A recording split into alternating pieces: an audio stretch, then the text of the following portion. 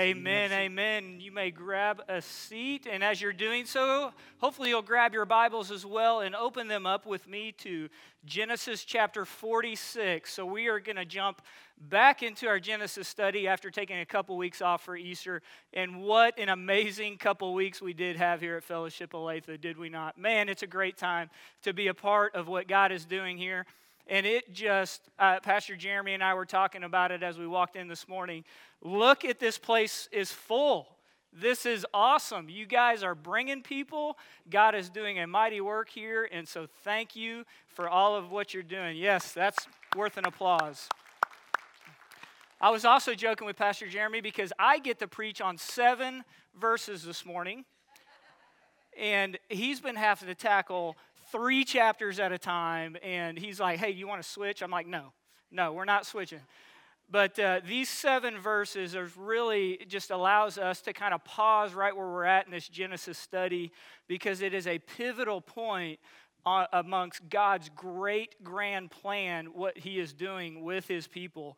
And so I want to give a little context just to catch us back up from where we were in verse 45. And if you remember, Joseph was now second in command over all of Egypt, right? So this amazing story, he was thrown in a pit by his brothers, sold into slavery to the Ishmaelites, and wound up in Egypt. And because of his faithfulness, he rose up the ranks now, and he is second in command over all the land. And he had just revealed himself to his brothers.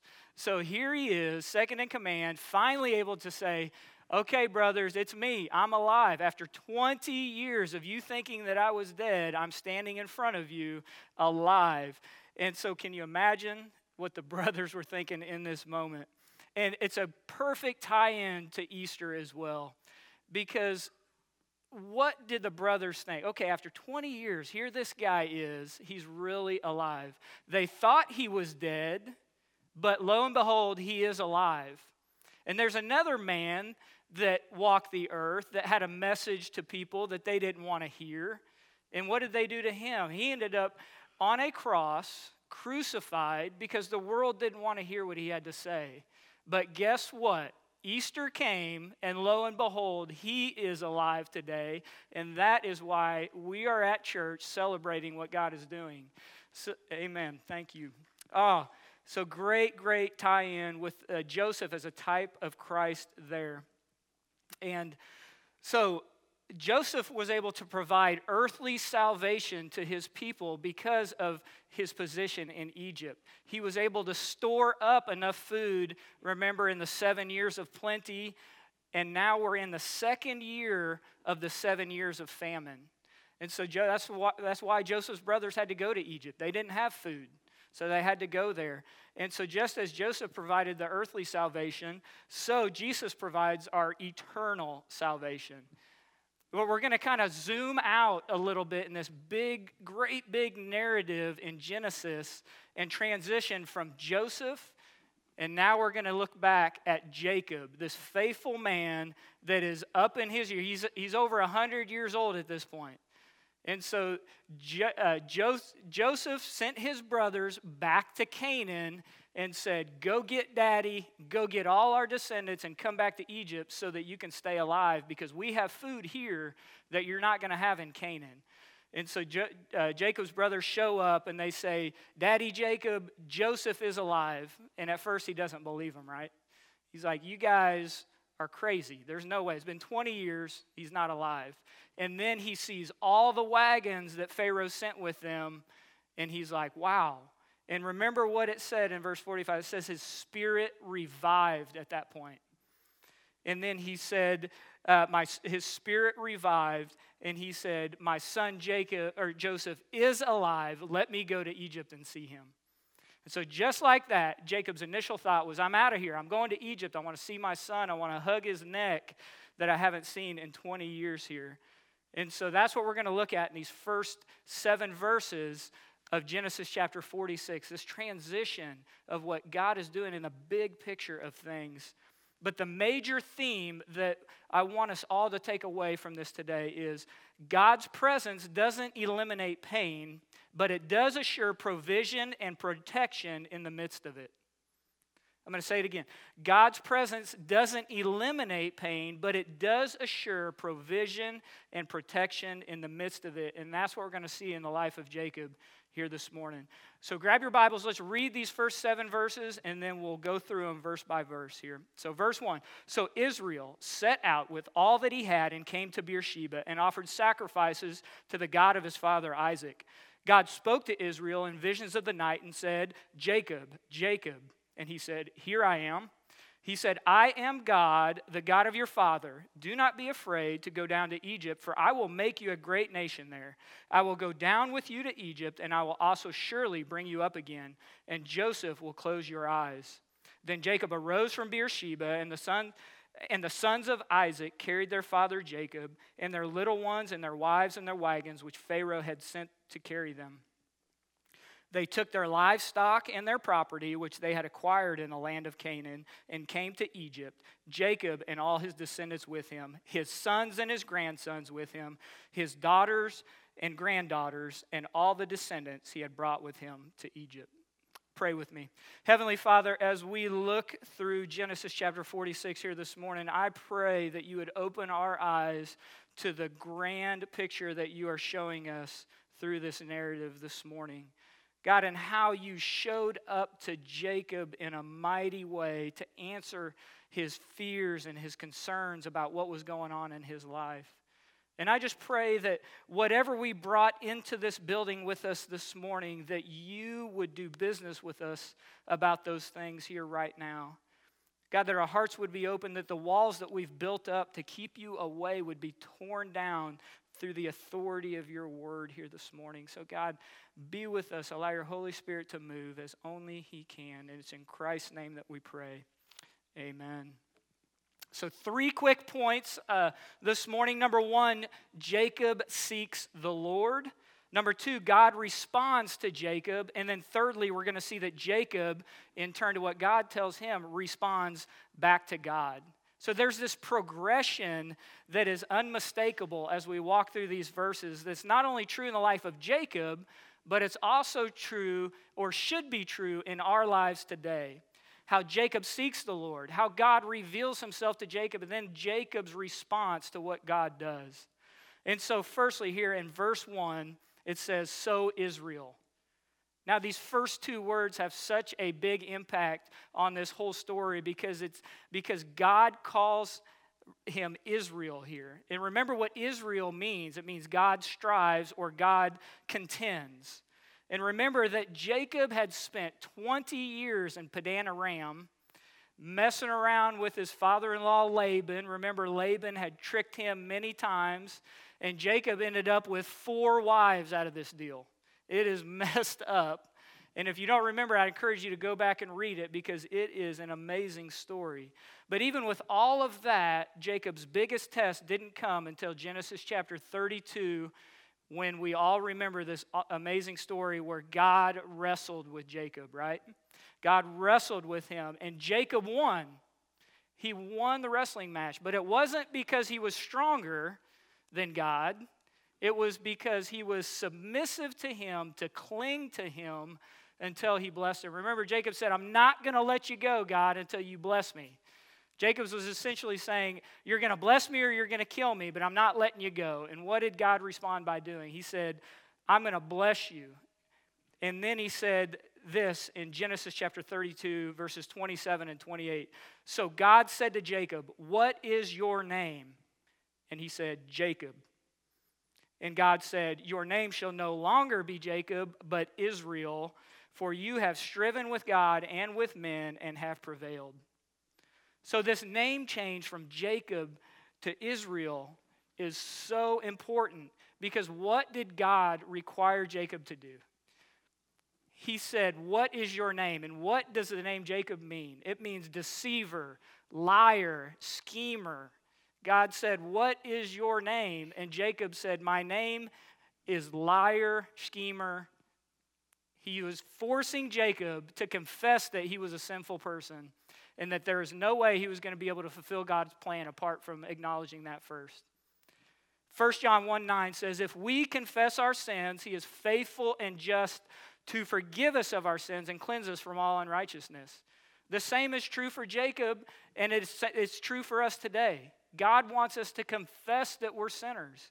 Romans 10:9 and 10 says, if we confess with our mouth that Jesus is Lord and believe in our hearts that God raised him from the dead, you will be saved. At the end of this message this morning, we're going to give a time of response. And if you are here today and you do not know Christ as your Savior, what are you waiting for? There's no mistake that you're here today. This didn't happen by chance. This wasn't some weird set of circumstances that brought you here. You are here today of a divine appointment because God is speaking into your life. And if you have something that you need to do business with him today, today is the day. And we're going to give you a chance at the end of this message to respond to that. So here, we're going to catch back on verse 1. It says, so Israel set out with all that he had and came to Beersheba. And he offered sacrifices to God of his father Isaac. So Beersheba, okay, so he sets out and he stops at Beersheba. What is going on with Beersheba? You guys probably remember this from our earlier studies here in Genesis, but Beersheba has great significance. First, Jacob stopped to seek God first. Remember, the classroom of life taught Jacob he better not try and do anything apart from God's guidance. Otherwise, he was going to find himself in a pit or sold into slavery or some other goofed up situation that he doesn't want to be in. So here God's telling him to do something, and he's like, whoa, I've done this before. I'm going to stop, and I'm going to see what God's doing. And then what do we see next? That he offers sacrifices as worship. This is, for us today, it would be getting on our knees and praying, seeking the Lord's guidance in our life. And where does this happen? Beersheba.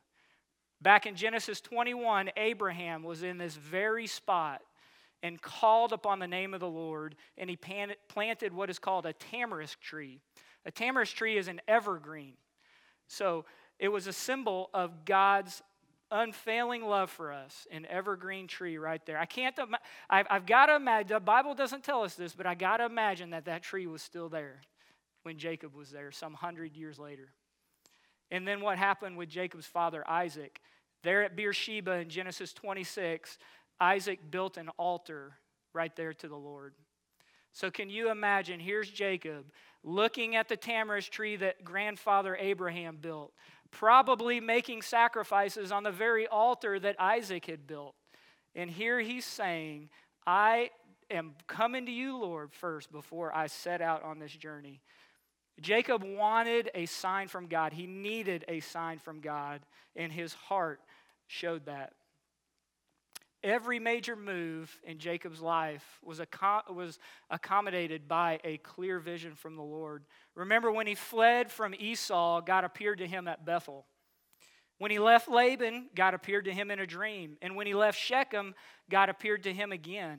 And so here he is, he's saying, God, every time something major's happened in my life, you've shown up in a big way. I'm not leaving Beersheba until you show me what's going on here. It was Jacob's faithfulness to know that God was going to show up in a big way.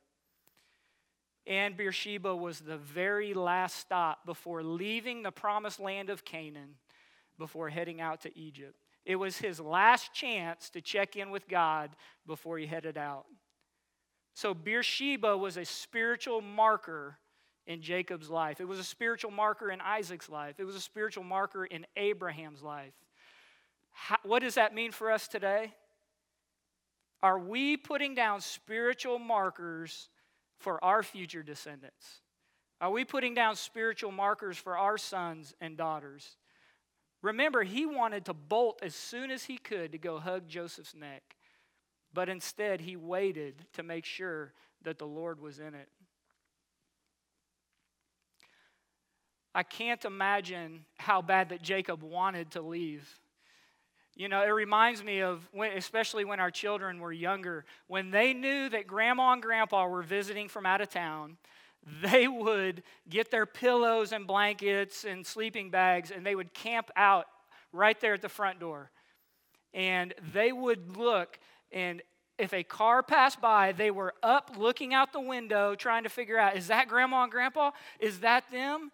And then they would go back to sleep. And then another car would come by and they'd do the same thing. They could not wait to see their grandparents. So if they're that way after a month or two of not seeing grandma and grandpa, can you imagine how Jacob was after 20 years of not seeing his most beloved son? Amazing. How about us today? There's so many people here this morning that are just returning from COVID. So many family members that are able to sit down and have dinner with one another after a year of not spending time with each other. Imagine 20 years of this.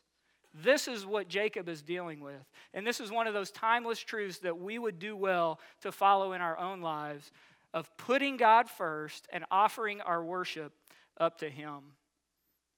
Secondly, we're going to see how God responds to Jacob's faithfulness there at Beersheba. Verse 2 says, God spoke to Israel in visions of the night and said, Jacob, Jacob. And he said, here I am. So I have a confession to make. The first time I read this, as I was preparing for this, Jacob, using the word, his name twice, really stood out to me. And the first thing that came to my mind was, even God knows that to get us guys' attention sometimes, he has to say our name twice. So ladies, if we don't answer you the first time, give us a little grace, please. Even God knew that he had to call Jacob's name twice. Okay? Sometimes for my wife, y'all pray for her, it takes 3 or 4 times. But here it is. But in all seriousness, when God wants to say something profound, he will say the name twice. He did it in multiple places all throughout the Old Testament. But notice Jacob's unhesitation here. He did not hesitate 1 minute. He said, here I am. God uses Jacob's name twice for emphasis. But listen to what God says in verse 3. He says, I am God. Jacob said, here I am, God. And what does he say? I am God. God immediately responds with who he is. All throughout the Old Testament, we can look back and see God's faithfulness to Grandpa Abraham, to Father Isaac. And he is reminding Jacob of this very thing right here. And Jesus also did this in the New Testament. We all know them, the 7 I am statements. Jesus said, I am the bread of life. I am the light of the world.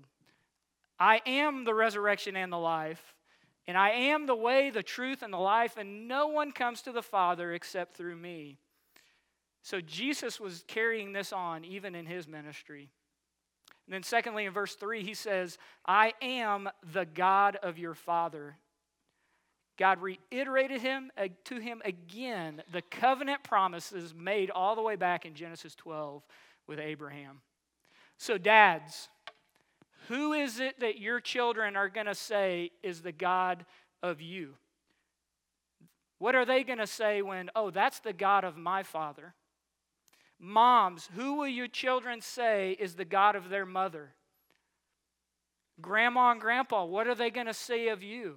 Again, we see the spiritual legacy that has been laid down that we need to be mindful of ourselves.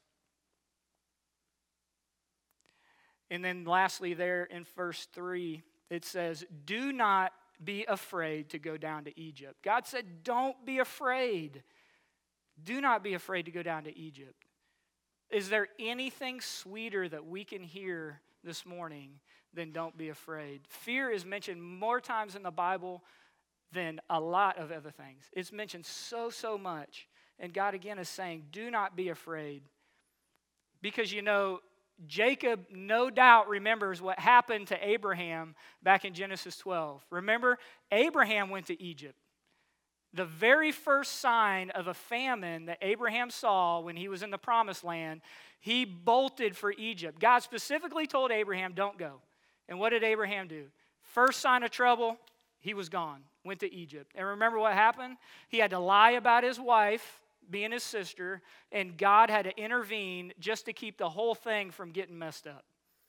So Jacob remembered what Abraham did when he went to Egypt, so there was probably a little fear. He was also over 100 years old at this point. When you're that age, do you want to pack up and leave on some wagons? No. So he was pretty okay where he was. But God was saying, don't be afraid. And then he says, for I will make you a great nation there. God again reminds him of the covenant made with Abraham and Isaac. Genesis 15:13 says, God said to Abram, know for certain that your descendants will be strangers in a land that is not theirs. They will be enslaved and oppressed 400 years. Jacob knew the scriptures. Jacob knew what God told to Abraham, that his people would be enslaved over 400 years. Anybody remember how long the Israelites were enslaved in Egypt? A little over 400 years, that's right. So Jacob is seeing this great big grand plan that started hundreds of years ago play out in his very life. And so there's some anxiety there. Like, are we really going to Egypt so that we can be enslaved for 400 years? God, is this really what you want us to do? And then verse 4, it says, God reassures him again. He says, I will go down with you to Egypt, and I will also bring you up again, and Joseph will close your eyes. So here it is. God promises to go with Jacob down to Egypt. And there's no greater comfort to know that God is with us wherever we go. Again, the major theme that I pointed out at the beginning, God's presence doesn't eliminate our pain, but it does assure our provision and protection in the middle of it. So God was telling Joseph, this could be a little painful, but I'm going to be with you, and I'm going to protect you through it all. And Jesus tells us this same thing in a little bit different way, if you'll remember. Jesus tells us that in this life we will have trouble. But what does he say next? Take heart, for I have overcome the world. So God is reassuring Jacob there, just as Jesus is reassuring us today, that no matter what we're going through in this life, that God has promised to be with us. That there's going to be hard times, but he's going to remain with us through it all. And we can see that we know the end of the story. We know the 400 years happened. We know that Moses, the great Exodus, through that time. And we see that the people go back to the land of Canaan eventually, but it wasn't until God refined and rebuked them and judged them at times. But in the New Testament, I want to point out Ephesians verse 1:13. It says, in him you also, after listening to the message of truth, the gospel of your salvation, have also believed you are sealed in him with the Holy Spirit of promise. Is that not reassuring this morning? That Jacob is being reassured by God the Father, just as Jesus is reassuring us that we are sealed with the Holy Spirit of promise once we have asked Christ into our hearts. There's nothing that can happen to us after we accept Christ that is worthy of anything of our consideration. Because we are not citizens of this land, we are citizens of heaven. And we'll talk about that in a little bit. So firstly, we saw that Jacob sought the Lord. And then we saw God respond to Jacob. And then thirdly, we're going to see that Jacob responds to God here. So here's the difficult decision that we talked about at the very beginning that Jacob was faced with. What will he do? Is he going to pack it up and go back to Canaan? Or is he going to obey the Lord and go on to Egypt? In verse 5, it says this.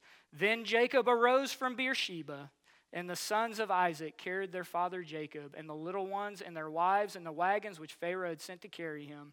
They took their livestock and their property, which they had acquired in the land of Canaan, and came to Egypt. Jacob and his descendants with him, his sons and his grandsons with him, his daughters and his granddaughters, and all the descendants he brought with him to Egypt. So right there at the beginning of verse 5, we have our answer. Then Jacob arose.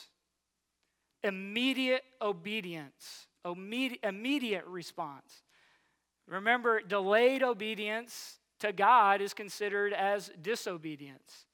And here we see Jacob, 20 years in Padan Aram, messing with Laban and tricking people and getting tricked himself, going through 4 different wives and all the trouble that caused in his life, to being into the promised land of Canaan. And just when he thought his life was going to set like a nice sunset, God shows up and says, nope, I'm not done with you yet.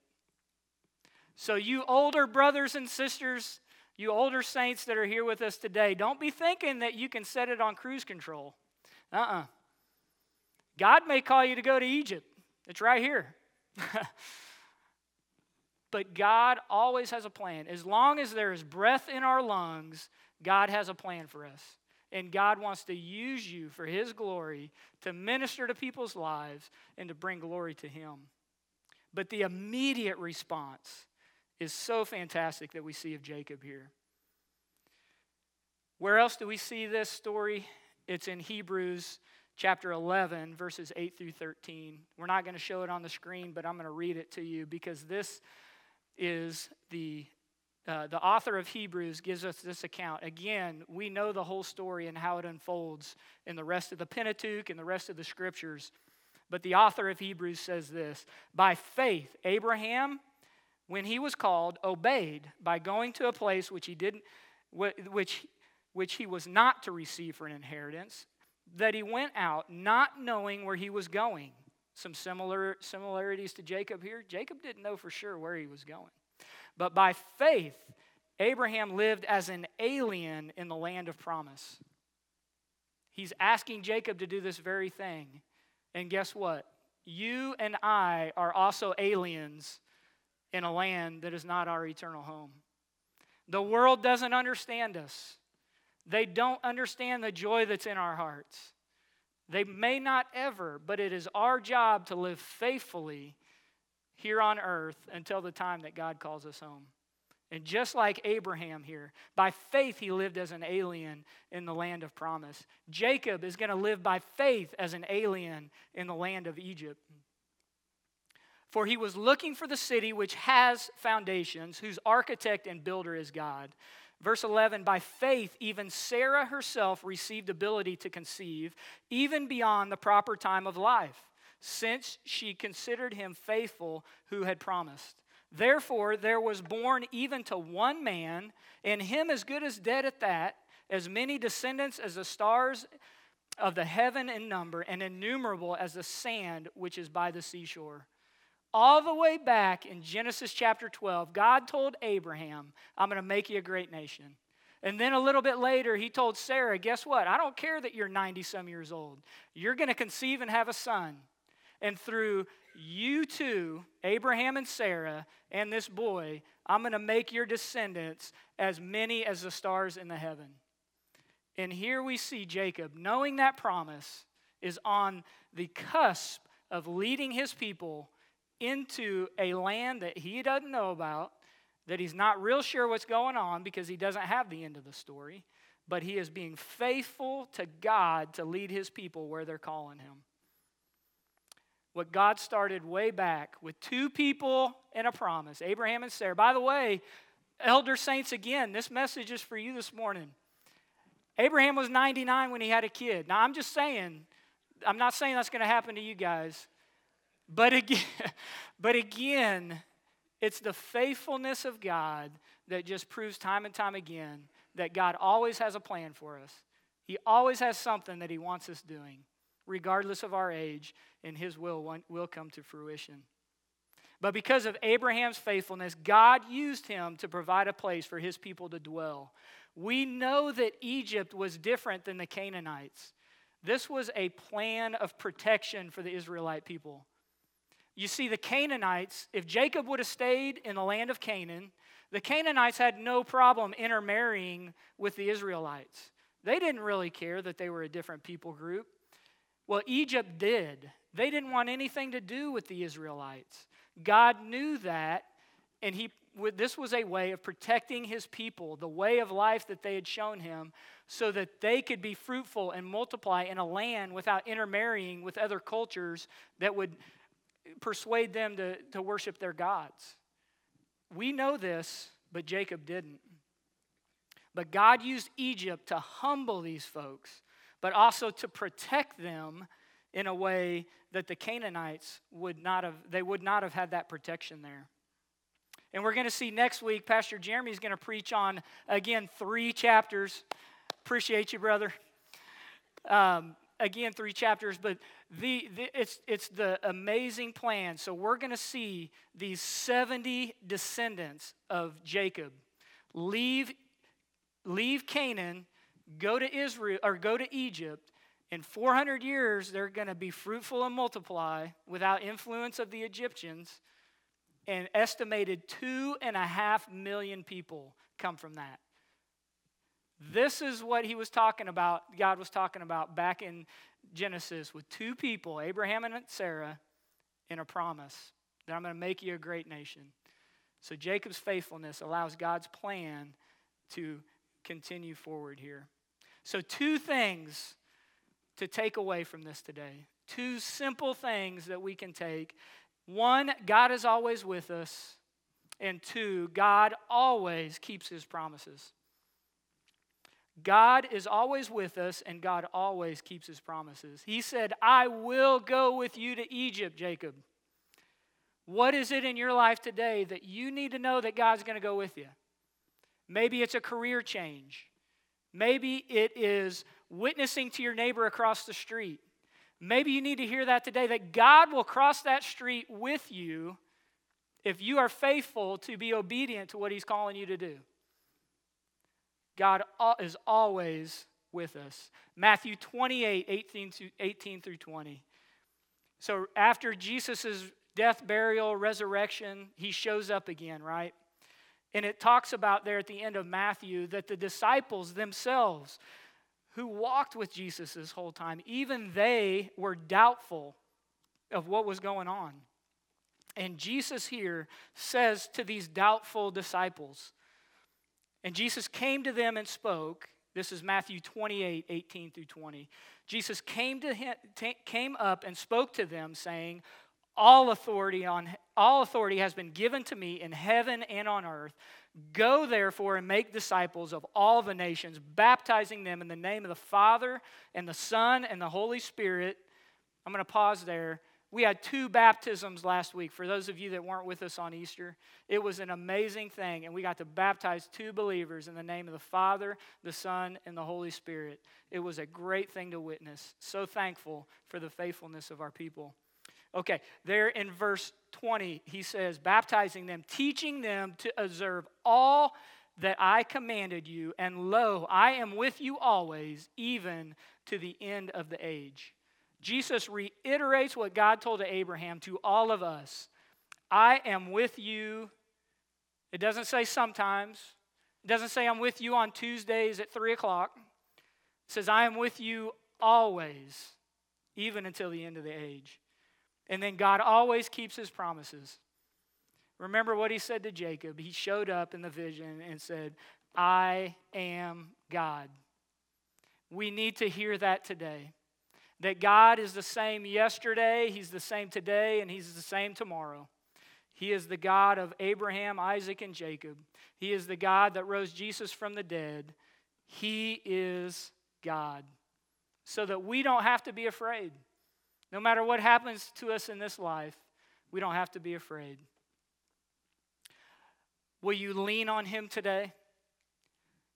Will you take these truths with you that we've learned this morning and apply them to your life? I don't know exactly what each of you are going through, but I know there's some struggles. I know there's some things going on in your life that you wish weren't there. But guess what? God may be using those very things to mold you and shape you in the person that he wants you to be. Will you trust him with those things today? Will you give those things to God? Just in a second, we're going to give you a chance to respond to what God is doing in your life. And I hope that you do not leave this place this morning without doing business with God. If you don't know Jesus Christ as your Savior, today's the day. Tomorrow is not promised to anybody. It's not promised to anybody. Get that right with God today. Maybe you're thinking about rededicating your life to Christ. Maybe you say, I know Christ. He lives in my heart, but I haven't been living like I should. I need to draw a line in the sand today, just like Jacob did at Beersheba, and saying, I'm going to go God's way. The altar is going to be open. Maybe you just need to come down here and pray. Maybe you need to pray right where you're at. But whatever God is speaking to you today, don't wait. Don't hesitate. Jacob immediately arose and went. Don't hesitate if God is speaking to you today. And maybe you want to join our church. We would love to have you join our church. Great things are going on here. God is on the move in a mighty way here in Olathe. Not only in Olathe, but in Kansas. Not only in Kansas, but internationally. He's using Fellowship Olathe to do great things for the gospel of Jesus Christ. So I want to encourage you today, as Roy plays, I'm going to pray. Actually, I'm going to invite you to stand right now. Let's all stand. I'm going to pray. And then after I pray, why don't you respond?